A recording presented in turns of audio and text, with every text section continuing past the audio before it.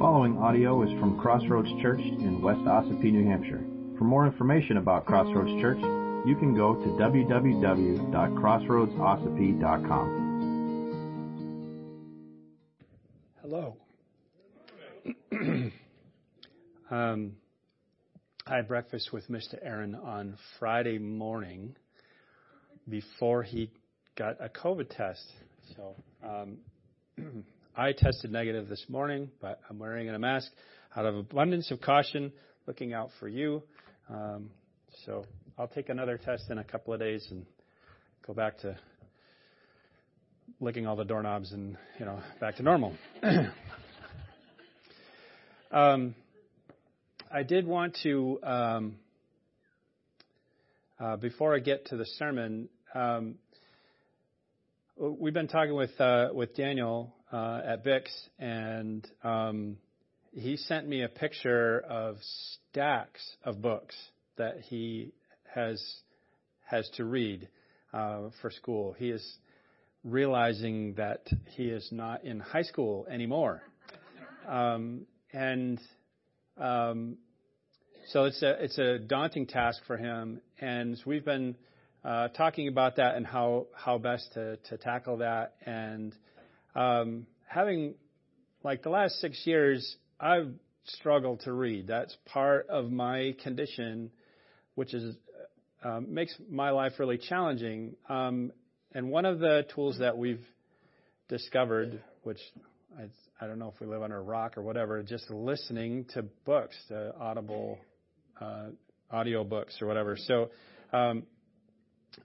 in thinking about Daniel and reading through his stack of books, I downloaded a audio book onto our account so that he could read it or listen to it. And so I listened to it yesterday as a short book. It's this book. And I don't typically do like book recommendation from the pulpit. This book is called Knowing Scripture. This is the original edition. It's by R.C. Sproul. The original edition was put out in 1977. If you get the newer edition, it mentions things like the internet and things like that. But the older version is still, 1977. You're still banging rocks together. So I listened to this book being read to me yesterday, like completely. It's only 2.5 hours or something like that. It's a very short book. This is a book every one of you need to get. I say all that to say this. Get this book and read it every year, at least once. This is an absolutely fantastic tool. And it is, we have a great resource available to us as 21st century Christians called the Bible. And we talked a couple of weeks ago about William Tyndale and his sacrifice for translating the Bible into the vernacular, to the common language. This will, I hope, motivate you all to read it. Read the Bible more. And it was just a wonderful and refreshing thing for me. I really enjoyed that yesterday while I was in my shop or driving to the football game and back, which was a really long drive. But anyway, get it. Okay, get it. Knowing Scripture, R.C. Sproul. Knowing Scripture, R.C. Sproul. And if you like that, everything that R.C. Sproul has ever written is terrific. Really, really good. Very solid, biblically reformed theology. Has a lot of good things to say about the Reformation, about a lot of the guys that you hear me quote here all the time, Martin Luther, John Calvin, people like that. He's a great historian. He's gone to be with the Lord now, but just a terrific author, and makes the Bible and the academic part of studying the Bible very accessible. So anyway, and now for a word, that was a word from our sponsor.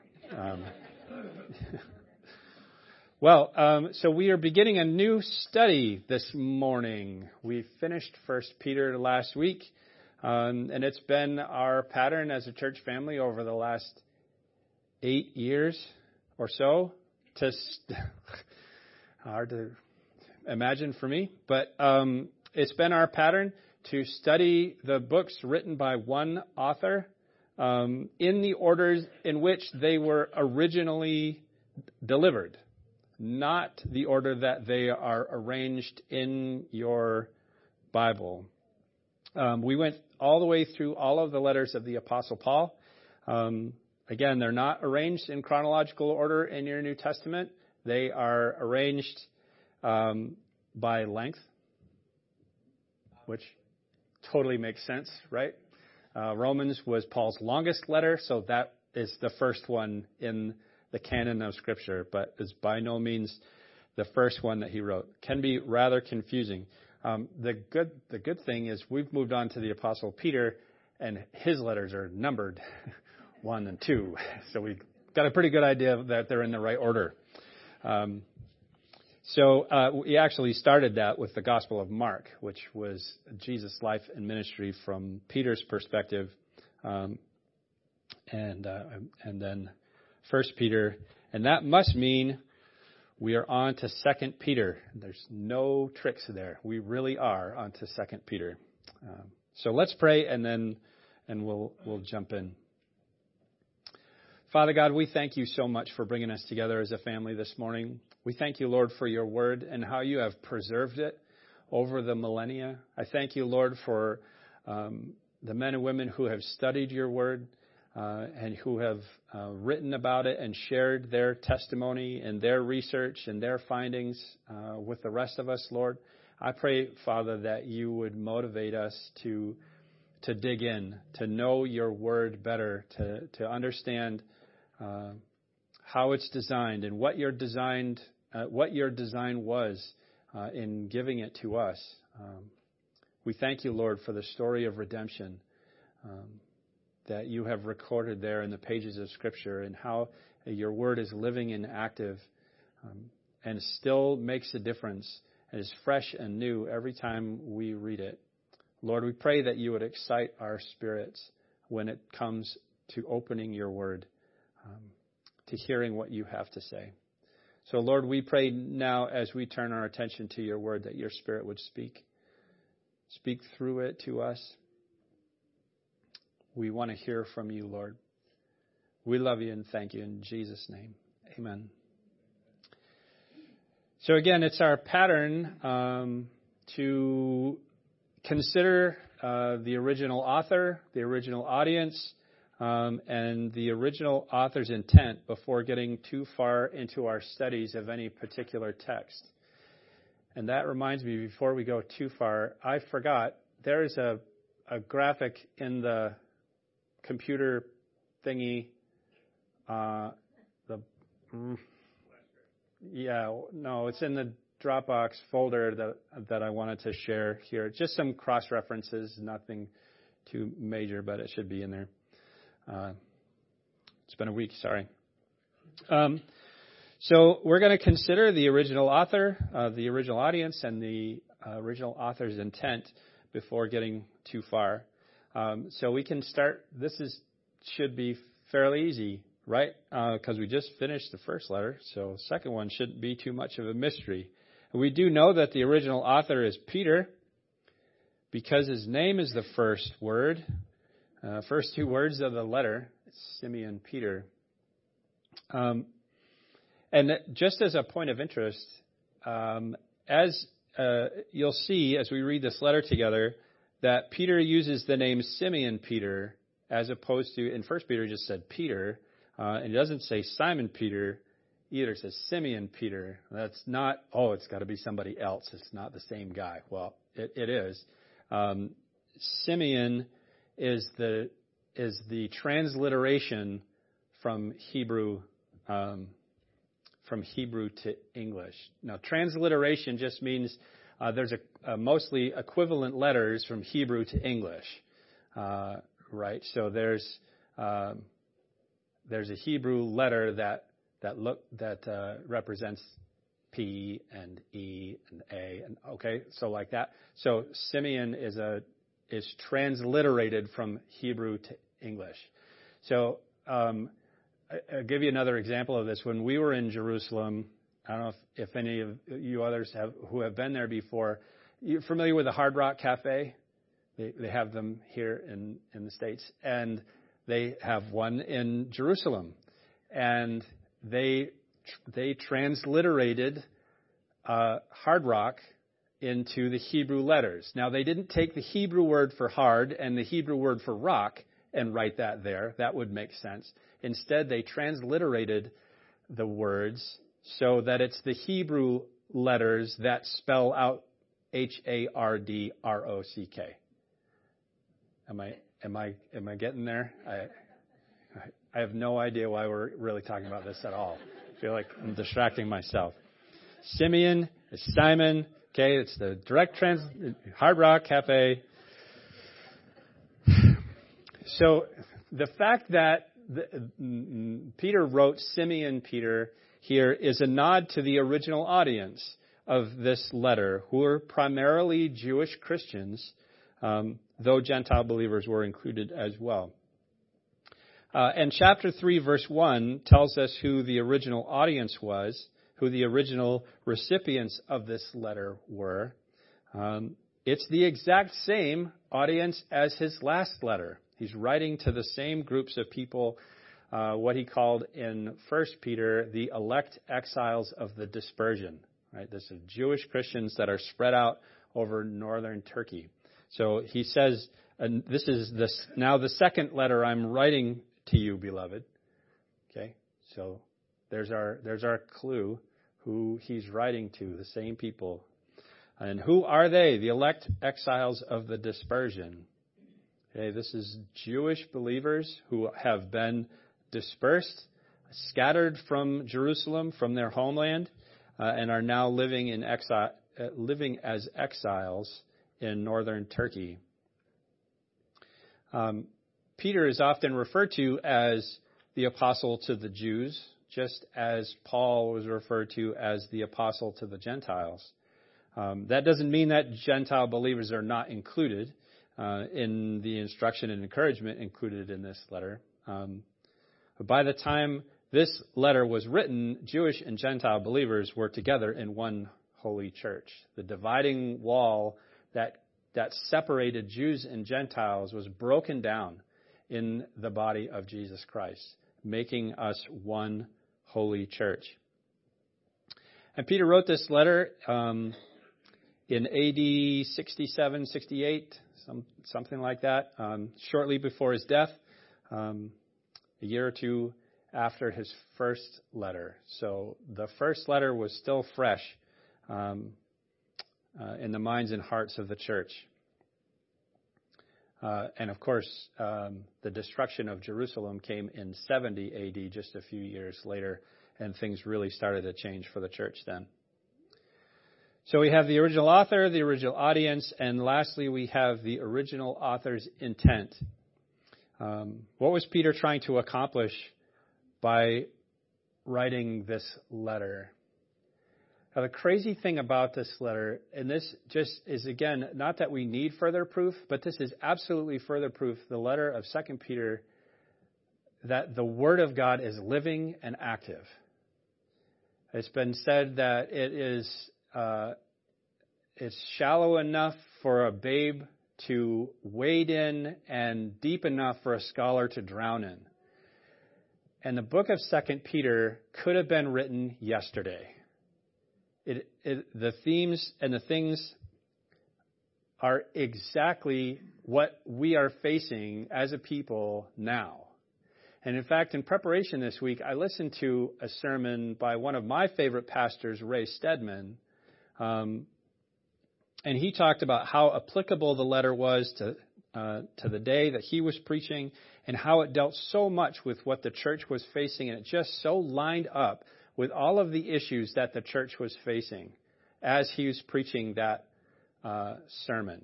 If you like listening to sermons, Ray Stedman, look him up. Just fantastic.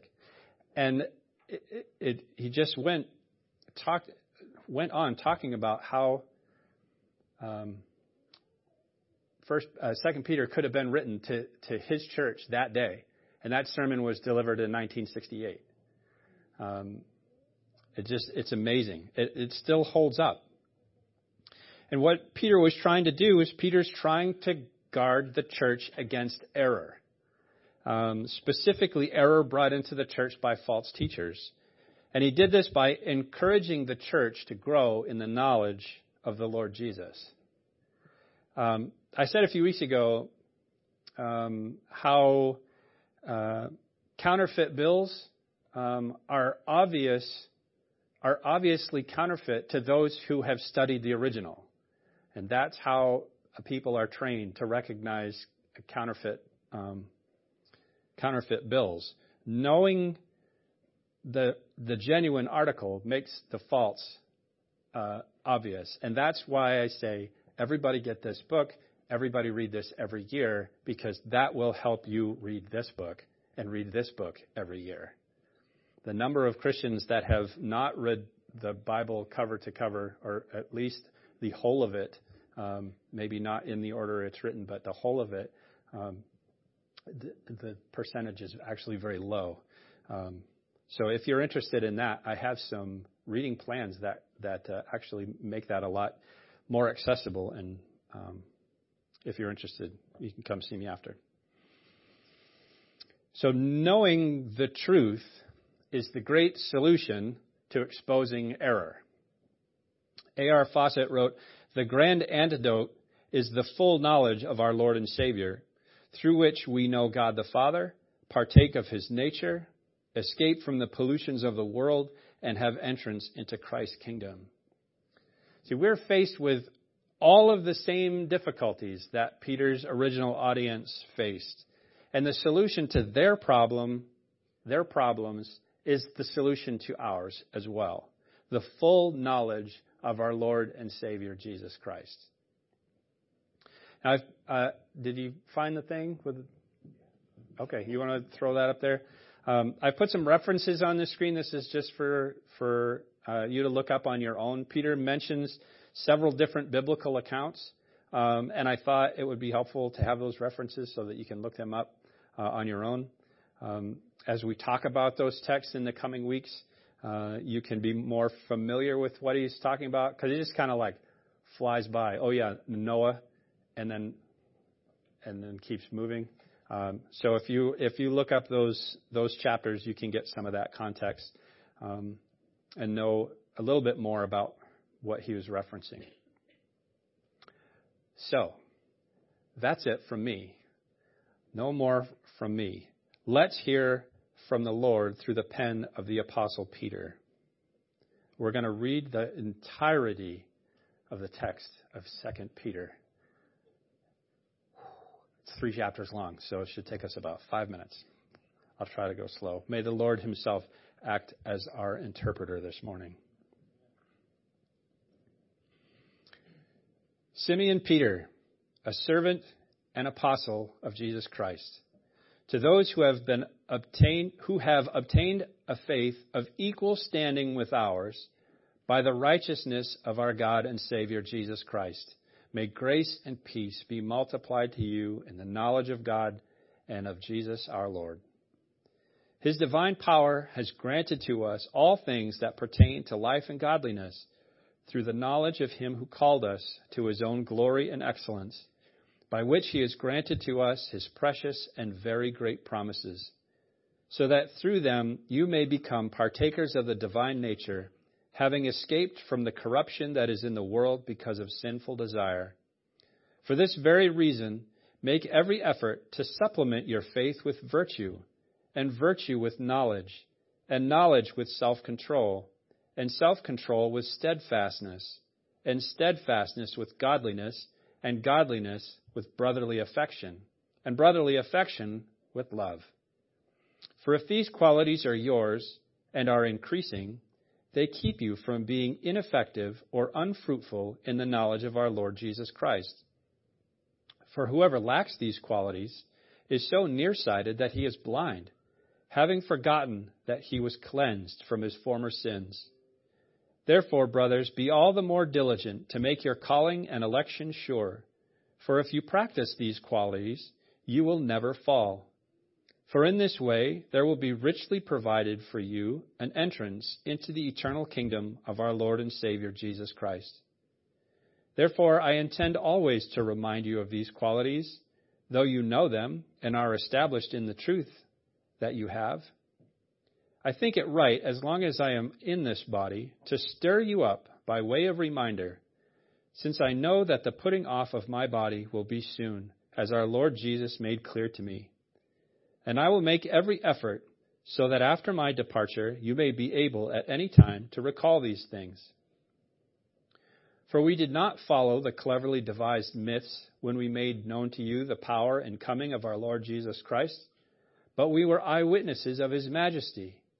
For when he received honor and glory from God the Father, and the voice was borne to him by the majestic glory, "This is my beloved Son, with whom I am well pleased," we ourselves heard this very voice borne from heaven, for we were with him on the holy mountain. And we have something more sure, the prophetic word, to which you will do well to pay attention, as to a lamp shining in a dark place, until the day dawns and the morning star rises in your hearts. Knowing this, first of all, that no prophecy of Scripture comes from someone's own interpretation. For no prophecy was ever produced by the will of man, but men spoke from God as they were carried along by the Holy Spirit. But false prophets also arose among the people, just as there will be false teachers among you, who will secretly bring in destructive heresies, even denying the master who brought them, bringing upon themselves swift destruction. And many will follow their sensuality. Because of them, the way of truth will be blasphemed. And in their greed, they will exploit you with false words. Their condemnation from long ago is not idle, and their destruction is not asleep.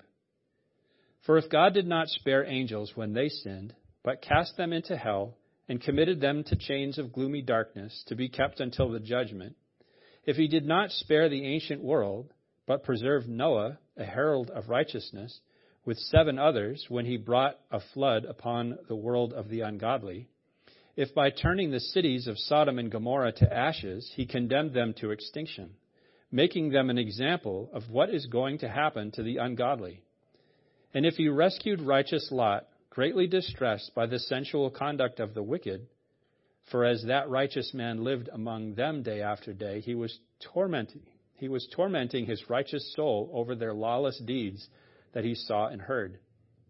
Then the Lord knows how to rescue the godly from the trials, and to keep the unrighteous under punishment until the day of judgment, and especially those who indulge in the lust of defiling passion and despise authority. Bold and willful, they do not tremble as they blaspheme the glorious ones, whereas angels, though greater in might and power, do not pronounce a blasphemous judgment against them before the Lord. But these, like irrational animals, creatures of instinct, born to be caught and destroyed, blaspheming about matters of which they are ignorant, will also be destroyed in their destruction, suffering wrong as the wage for their wrongdoing. They count it pleasure to revel in the daytime. They are blots and blemishes, reveling in their deceptions, while they feast with you. They have eyes full of adultery, insatiable for sin. They entice unsteady souls. They have hearts trained in greed, accursed children. Forsaking the right way, they have gone astray. They have followed the way of Balaam, son of Beor, who loved gain from wrongdoing. But he was rebuked for his own transgression. A speechless donkey spoke with human voice and restrained the prophet's madness. These are waterless springs and mists driven by a storm. For them the gloom of utter darkness has been reserved. For speaking loud boasts of folly, they entice by sensual passions of the flesh those who are barely escaping from those who live in error. They promise them freedom, but they themselves are slaves of corruption. For whatever overcomes a person, to that he is enslaved. For if, after they have escaped the defilements of the world through the knowledge of our Lord and Savior Jesus Christ, they are again entangled in them and overcome, the last state has become worse for them than the first. For it would have been better for them to have known the way of righteousness, to have never known the way of righteousness, than after knowing it to turn back from the holy commandment delivered to them. What the true proverb says has happened to them. The dog returned to its own vomit, and the sow, after washing herself, returns to wallow in the mire. This is now the second letter that I am writing to you, beloved. In both of them I am stirring up your sincere mind by way of reminder that you should remember the predictions of the holy prophets and the commandment of the Lord and Savior through your apostles, knowing this, first of all, that scoffers will come in the last days with scoffing, following their own sinful desires. They will say, "Where is the promise of his coming? For ever since the fathers fell asleep, all things are continuing as they were from the beginning of creation."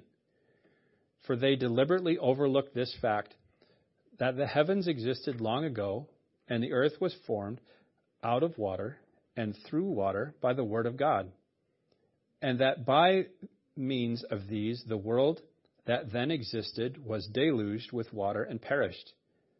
But by the same word, the heavens and earth that now exist are stored up for fire, being kept until the day of judgment and destruction of the ungodly. But do not overlook this one fact, beloved, that with the Lord 1 day is as 1,000 years, and 1,000 years as 1 day. The Lord is not slow to fulfill his promise, as some count slowness, but is patient toward you, not wishing that any should perish, but that all should reach repentance. But the day of the Lord will come like a thief, and then the heavens will pass away with a roar, and the heavenly bodies will be burned up and dissolved, and the earth and the works that are done on it will be exposed. Since all these things are thus to be dissolved, what sort of people ought you to be in lives of holiness and godliness, waiting for and hastening the coming of the day of God, because of which the heavens will be set on fire and dissolved, and the heavenly bodies will melt as they burn? But according to his promise, we are waiting for new heavens and a new earth in which righteousness dwells.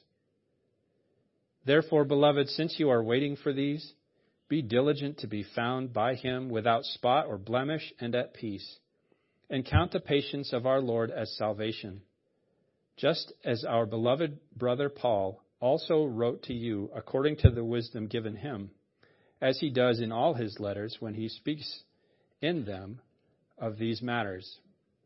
There are some things in them that are hard to understand, which the ignorant and unstable twist to their own destruction, as they do the other scriptures.